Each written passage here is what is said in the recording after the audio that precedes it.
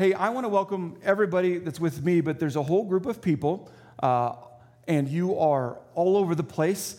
I got an email from someone in Iowa. Hello in Iowa. I went to the truck stop this last summer, the big one. I'm sorry, it was underwhelming. I was going to tell you, it's fantastic. It was a big truck stop. But so anyways, wherever you're listening from or tuning in or anything like that, we've been in a series where we're talking about what Christians believe. So if it's your first time, great. Go get caught up if you can. But we're talking about what we believe. And so I want to tell you a story that I read about. It happened in the 50s. There was an era where people would, usually in the evening, would gather around a radio, like the whole family would gather around the radio and listen to different shows. And there was a show in the 50s started by a guy named Edward Murrow. He started the show, and he started very specifically, This I Believe was the title. What it was is This I Believe was where he or others, they would read essays. People would send in essays about what they believe. And you're like, well, like, was it monitored? Not really. Like, it was, what do you believe? Write about it. And it would get read by people like Harry Truman, Helen Keller, Jackie Robinson, Eleanor Roosevelt, all these like heavy hitters that you and I learned about in history class, if you remember that. But also what I read about, that you didn't have to be some majorly, nationally, globally known person. They had essays written by regular, what you and I would call everyday people with everyday jobs. And they would write about what they believe. In fact, nowadays, I think there is a continual gathering of these essays. Now, if you go and search them, you're going to find essays. You're like, David, you're promoting something. You should not. I'm not suggesting that everything that everyone wrote in is good. What I'm suggesting is something that you know, but we've been bringing up here. What we believe always matters. It does. It always has. It always will. I just wanted to give you an example of the 50s. How in the 50s, it was a big enough deal that as people were actually going through what was McCarthyism, and there was Cold War like ideas and symptoms, and the people were starting to get stirred up in their hearts and start to be like, I'm worried. I don't like how the world is changing. And they begin to actually find comfort by bringing up what they believe. This happens to you and I. Let's just pretend like you and I had maybe a past 18 months that was weird. And what it did is it stirs up in you and I a little bit about what we believe. I found myself regularly going, I didn't know I believe what I actually am believing right now. It always matters what you believe. And why? It's because we build our lives on what we believe. Right now, you're constructing your version of life, whether you like it or not, based on what you believe. And all of us have a tendency to even shift our beliefs throughout life. We learn things, we experience things, we realize what's true and what's not. And so this whole series we've been doing, we've utilized the Apostles' Creed, which is written a long time ago by people who wanted to make sure that Christians would never forget what Christians actually believe. Even deeper than that, what is true. And you have to agree with me, at least hope internally, that when life goes crazy, sometimes you and I question what we believe and we begin to struggle with what is true just because of our circumstances.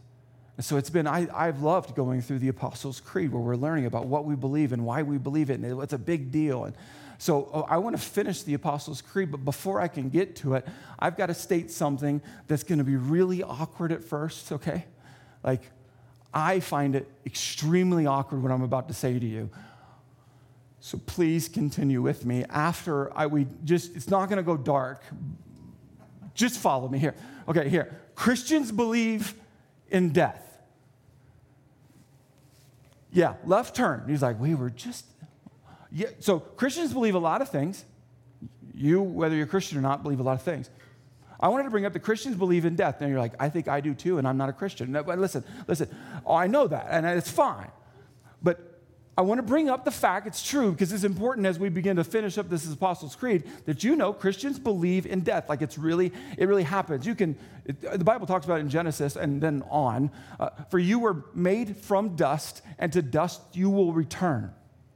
I have yet to encounter a person who argues with me that death is a made-up conspiracy theory. No one has argued this with me. In fact, I think there's a saying that what's 100% certain is death and taxes. Taxes, right? Taxes. Well, I think we need to have that, like what I just brought up. I think that's important, and I think it will make sense as we unpack the end of the Apostles' Creed to know why it's important to actually start with, we believe death, as morbid as it is, right, is real and something you got to deal with. So let's go to the Apostles' Creed, and you'll see that we are at the end. I left the amen out of there just because I'm not going to preach on it. Here we go. The last one, the resurrection of the body and the life everlasting. This is why I bring up Christians believe in death, but Christians also believe in resurrection. Now, some of you are like, I thought we already talked about this. Jesus, he came back to life. You're right, he did. Did you also know that Christians believe that Jesus talked about, the Bible talks about, and Christians believe strongly that there is a resurrection that occurs with Christians? We're going to talk about it. And I think you and I have got to get out of, well, that sounds mystical and weird, so I'm going to leave it alone and deal with it maybe when I get to that point in my life. I think you and I should deal with it now. So why is this important? Let me show you. If you look at Job, if you don't know much about the book of Job, some of you are somewhat familiar with the Bible where you're like, yeah, that's the book in the Bible that talks about how like this guy has the worst of the worst of the worst of the worst days and time that we were like, please, Lord, never let me have that guy's life. We know the end of the story, so we're like, well, maybe it's not so bad. But no, anyways, when he goes through some major stuff, it's bad. If you don't know this about the book of Job, you may not know this because it's not in chronological order. It's the oldest book in the Bible. So what I wanted to show you in the oldest book of the Bible, something that you and I, that we mess with today, that was being messed with a long time ago. Can the dead live again? If so, this would give me hope through all my years of struggle, and I would eagerly await the release of death. What I love that Job teaches us is that one is the Bible is extremely, extremely relevant. That a long, long time ago, people were wondering about, wait a minute, if death isn't permanent, that would change how I hope. And I know this because I'm a pastor, that a large portion of us are deathly afraid of death because we have some uncertainties that haven't quite locked in yet, and we deflect and defer. And Job tells you right there that, well, I mean, here's where he's going to find his hope, that if there is a resurrection, that if for him, if death is not final. So I'll ask you the question, how do you hope? Just inside, think about it for a second. How do you find hope? How do you go about hoping? Some of you go work out, and for somehow that gets you hope. And I don't know. I know there's chemical things that happen, but it just has yet to solve some of my problems. So hope could be financial security for you, that you would think, I would just have absolute hope in this life if my bank account was a certain amount guaranteed for the rest of, well, as long as I live. Some of you, it's if people like you. If that were, if a certain person likes you, that gives you this hope, and that's the only hope that you wanted. I remember being in middle school thinking, if she likes me, the rest of my life is gonna be epically perfect. Many of us have done this. We've attached hope to a relationship, to to a bank account, to our health, to a job, to a family situation, to a place that we live. And many of us do this. I wonder where you get your hope. Let me ask you a little deeper question. I wonder where you get your hope when life feels hopeless. When your circumstances have nothing to prove to you that life is absolutely amazing. Where do you get your hope? Well, we've got stuff like the Apostles' Creed, where Christians a long time ago said, you know what? We've got to remember that we have hope no matter how life plays out, no matter how this ends, all that kind of stuff that we see, what we see around us, that everyone needs to remember that there is the resurrection of the body and the life everlasting. If you aren't quite sure what they're saying, do not feel bad. Because someone was like, how does this work? Well, let me show you more Bible stuff. But someone may ask, I love how they read our mail now. How will the dead be raised? It's a question I have. Is it like the movies? Because that would be scary. I don't know if you wonder this stuff. I do. I wonder, how. But someone may ask, how will the dead be raised? What kind of bodies will they have? I think, I'm bodybuilder, maybe? I don't know. What kind of bodybuilder, what kind of bodies will they have? What a foolish question. And this kind of makes us feel bad already, right? We're like, oh, that's what I was asking. When you put a seed into the ground, and this is good, when you put a seed in the ground, it doesn't grow into a plant unless it what? Dies first. And what you put in the ground is not the plant that will grow, but only a bare seed of wheat or whatever you are planting. Then God gives it the new body he wants it to have. A different plant grows from each kind of seed. If you will read Scripture, and this will take quite a bit of a study, but you can read all throughout the Bible, it talks about the resurrection of people, of human beings. It talks about if you follow Jesus as your Savior, that there will be a day that this becomes so real to you, but it's supposed to become real now, not a day. So again, if you were to read about it, what you'll learn about this, because you might be wondering, okay, so if I'm a Christian and I love Jesus, I follow Jesus, and the Bible says, and the pastor guy says, and the long time ago Christian said, and God said, and all this resurrection, what am I like when I get resurrected? What's it like? Because in the movies sometimes, when it looks like they're dead and they come back, they still have the wound from what killed them, or they still have the disease that they had that killed them. So I just quick summary of what the Bible will teach you about what resurrection is like. You just need to know it's simple but profound. Total physical healing. It means that when you are resurrected after death, you will not wake up and go I'm still completely broken. I've got friends and family with cancer right now who are followers of Jesus Christ. When they are resurrected, they will not have that cancer. Scripture teaches this. I'm not just trying to be nice, okay? It speaks of this.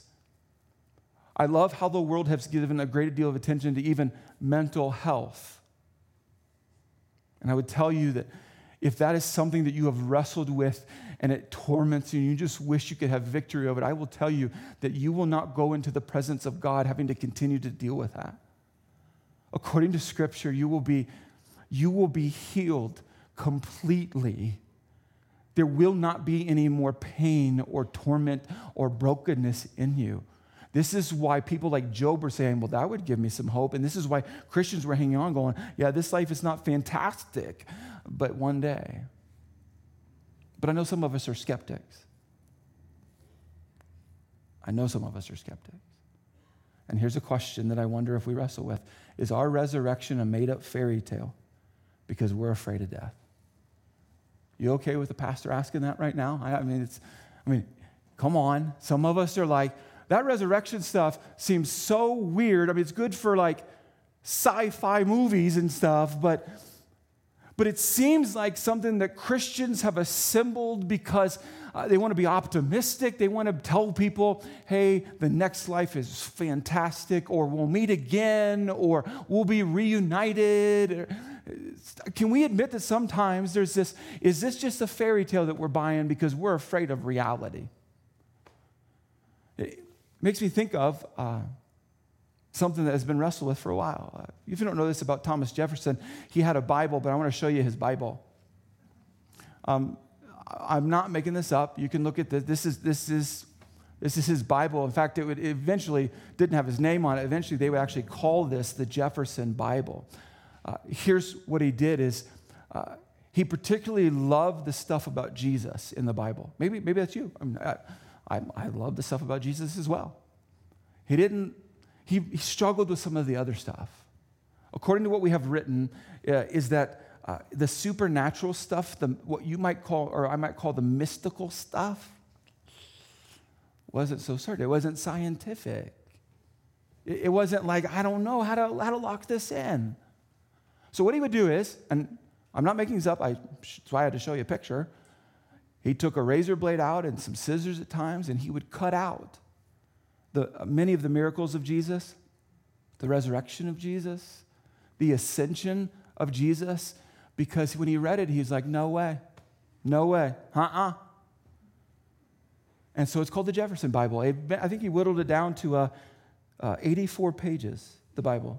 Some of you are like, well, that would be a much easier Bible to understand. And I agree with you. If you start taking things out of the Bible or start saying things in the Bible are no longer relevant or they're changed, you know what that does? It does make the Bible a bit more comprehensible. It makes it a bit more practical in the sense of like, I totally understand it, I totally get it, I got no problems with it, I totally understand God and what he wants. That's what Thomas Jefferson, according to history, was going after. In fact, the only reason we have this is because it was found after his death. It wasn't something he was trying to distribute because I think he was insecure. So I've got to put this in the middle of the sermon. I've already been telling you about things in the Bible, about the resurrection that for many of us can weird us out. That the idea that you and I will die and some of us will come back to life and go to heaven. Some of us are like, I don't know. Leads me to another question. What's your approach to this? What approach to the Bible are you taking? Have you been taking Thomas Jefferson's approach? Where what you read or what a pastor brings up to you, you're like, snip, snip, cut that out. No. Right? Like, is that the approach? Or are you willing, instead of you informing the Bible, would you let the Bible actually inform you? I wish more people would let the Bible inform them.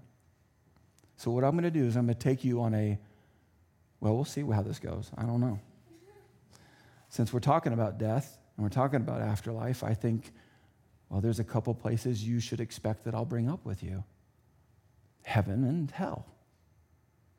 So I'm not making it up. There's lots of places in the Bible this is talked about, okay? I thought, as a church, we talk a lot about Jesus.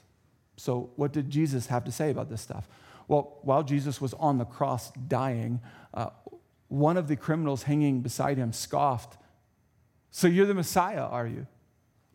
Prove it by saving yourself." Now let me stop just for a second. If you study the life of Jesus, you're going to learn that right before he began his ministry, the Bible details a time where he's tempted by Satan. What you'll find is actually the very same temptations here. All I want to tell you is, stop giving Satan so much credit. He's not very creative. He has a tendency to bring back to you over and over and over the same temptations. So you're the Messiah, are you? Prove it by saving yourself. And us too, which there's the selfish part going, and if you happen to be, and us too while you're at it. But the other criminal protested. Don't you fear God even when you have been sentenced to die? We deserve to die for our crimes. But this man hasn't done anything wrong. Then he said, Jesus, remember me when you come into your kingdom. And Jesus replied, don't miss this. And Jesus replied, Jesus said it out loud. It's documented. I assure you today you will be with me in paradise. You have to take that and say, I don't know if I want to call it heaven or not, but Jesus said that day, this guy was going to be with him in a place that Jesus called paradise. Now, we can get into descriptions of paradise. I don't really think it's worth our time. Because you know what paradise is? Amazing. Okay? But if you want to know, did Christians just out of optimism come up with the idea that when we die, that we're actually then resurrected by God and we go to some amazing place? Did we come up with that? No, Jesus brought it up. So either Jesus is a good moral teacher or he is the truth, the life, the way, all that we need to know. So let's go to the other side. Jesus was telling a story, but not just a story, he was teaching. Then the king will turn to those on the left and say, away with you. He's bringing up an illustration here of goats and sheep and all that. And you can read it. It's in the Bible, Matthew 25. Away with you, you cursed ones, you cursed ones, into the eternal fire, prepared for the devil and his demons. I'm going to bring up something, and I know this feels dark, but I want you to notice that there's a place for the devil and the demons, but not just exclusively for the devil and the demons, that there's a place that additional people will be at. The reason I bring this up with you is you need to know something that I'm just going to out right now. According to statistics, 72% of Christians believe in heaven, which baffles me. You know what doesn't baffle me? 58% of Christians believe in hell.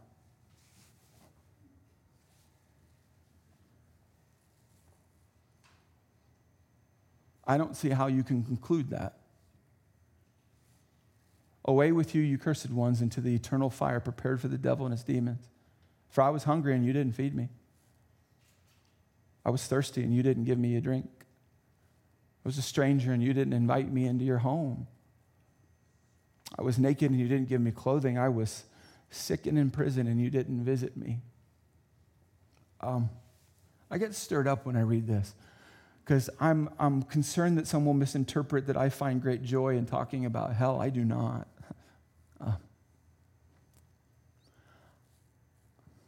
I don't want you ever experiencing it.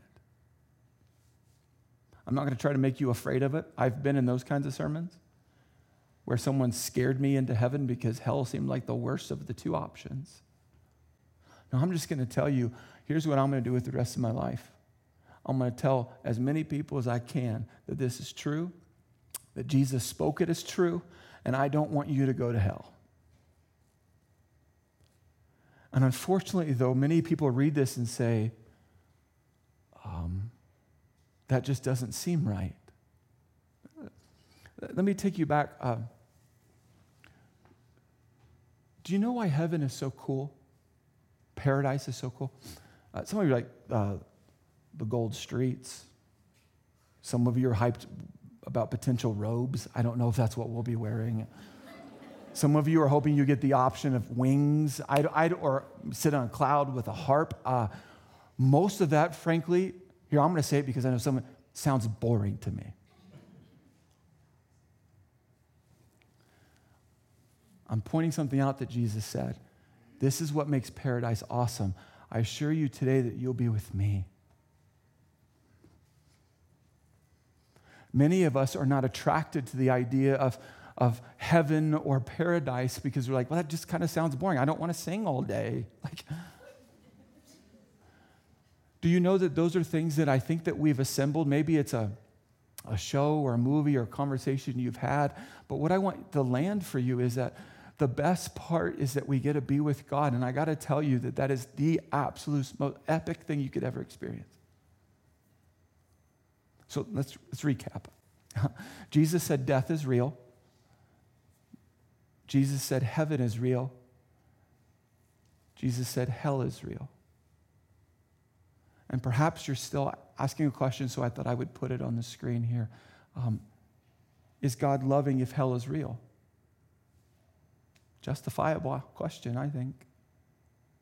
Like, have you ever wondered that? Like, I get the fact that God loves us and creates paradise. Many of us actually don't have a problem with that. According to 72%, people are like, that sounds cool, but hell, no, that doesn't seem logical or loving from God. Is God loving if hell is real?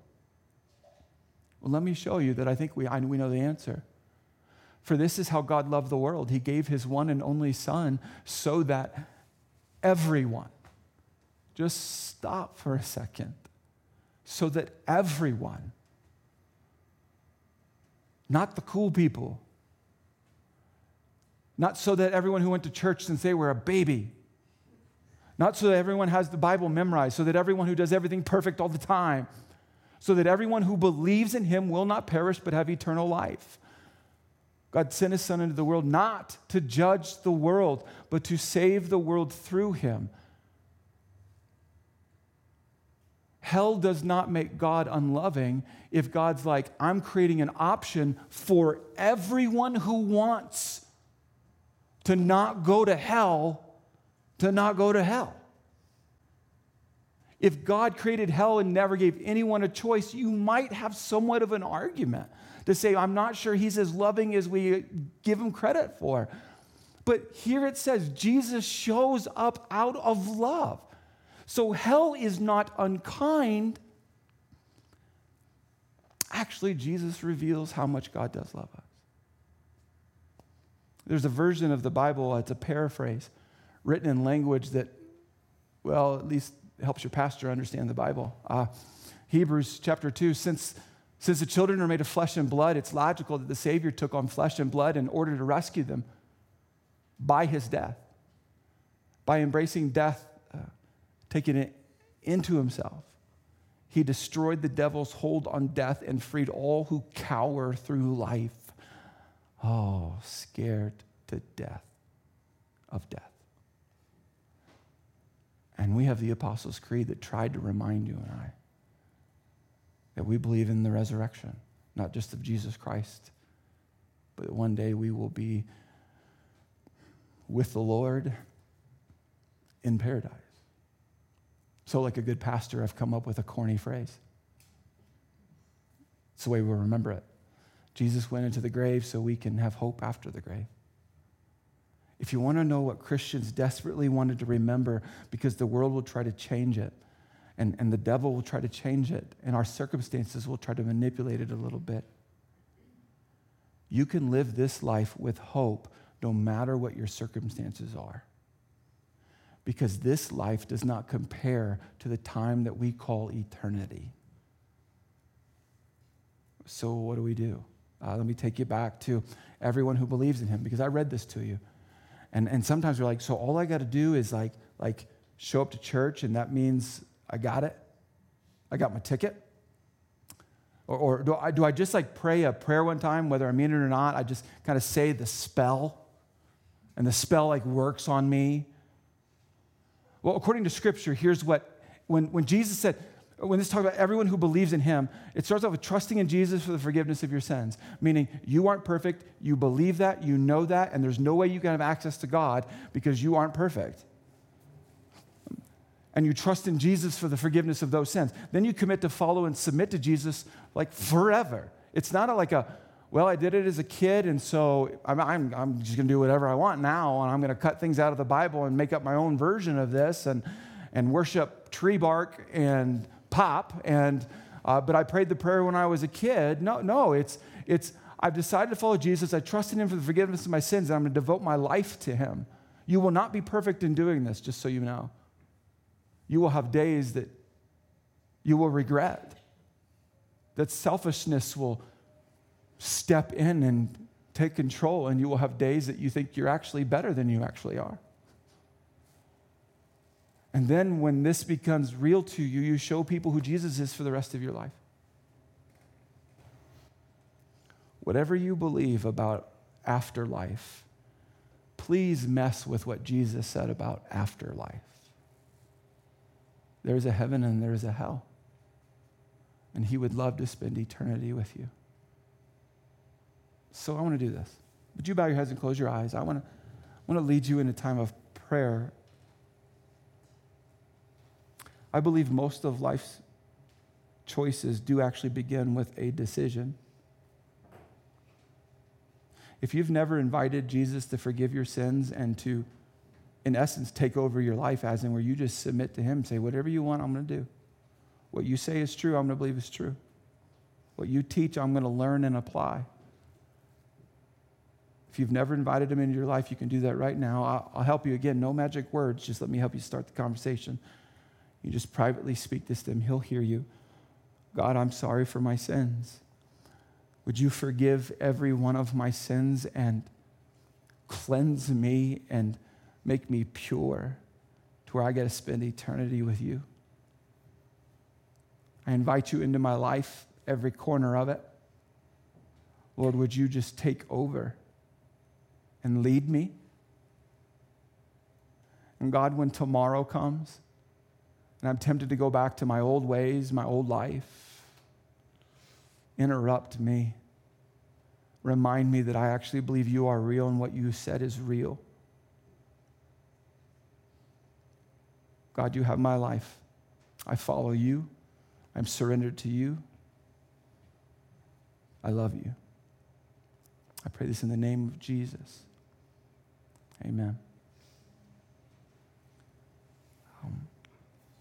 It's no coincidence that that this week there are people being baptized. It's no coincidence that we just talked about this and about death and life and people are going to go into water. Now, I want to explain something very quickly because it can get weird. Come on. Many of us have gathered and we're going to watch people like willingly get into water, willingly let another human being shove them down into the water.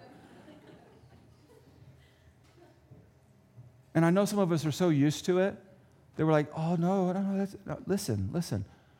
To many who have never experienced this, like, what is this? What's going on? I'll tell you what's going on.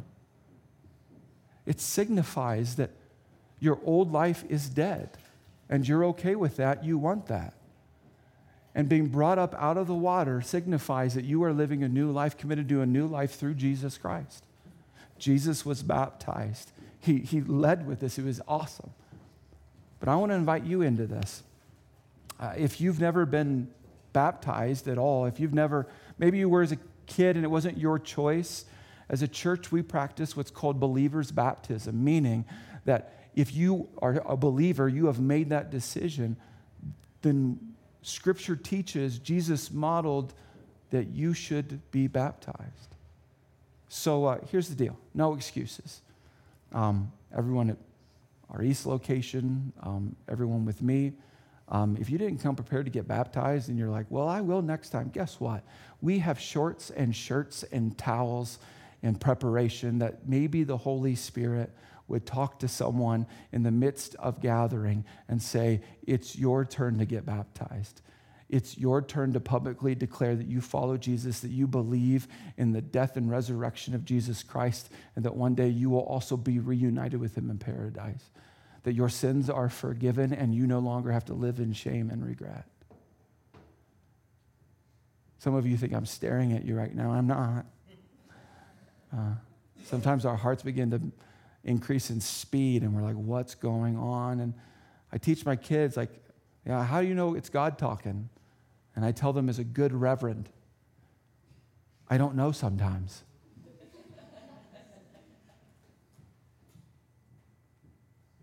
And then I tell them, but sometimes you know and you just aren't sure you want to listen.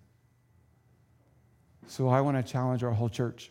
If you've never been baptized and you feel the Holy Spirit saying, it's your turn, we're ready for that.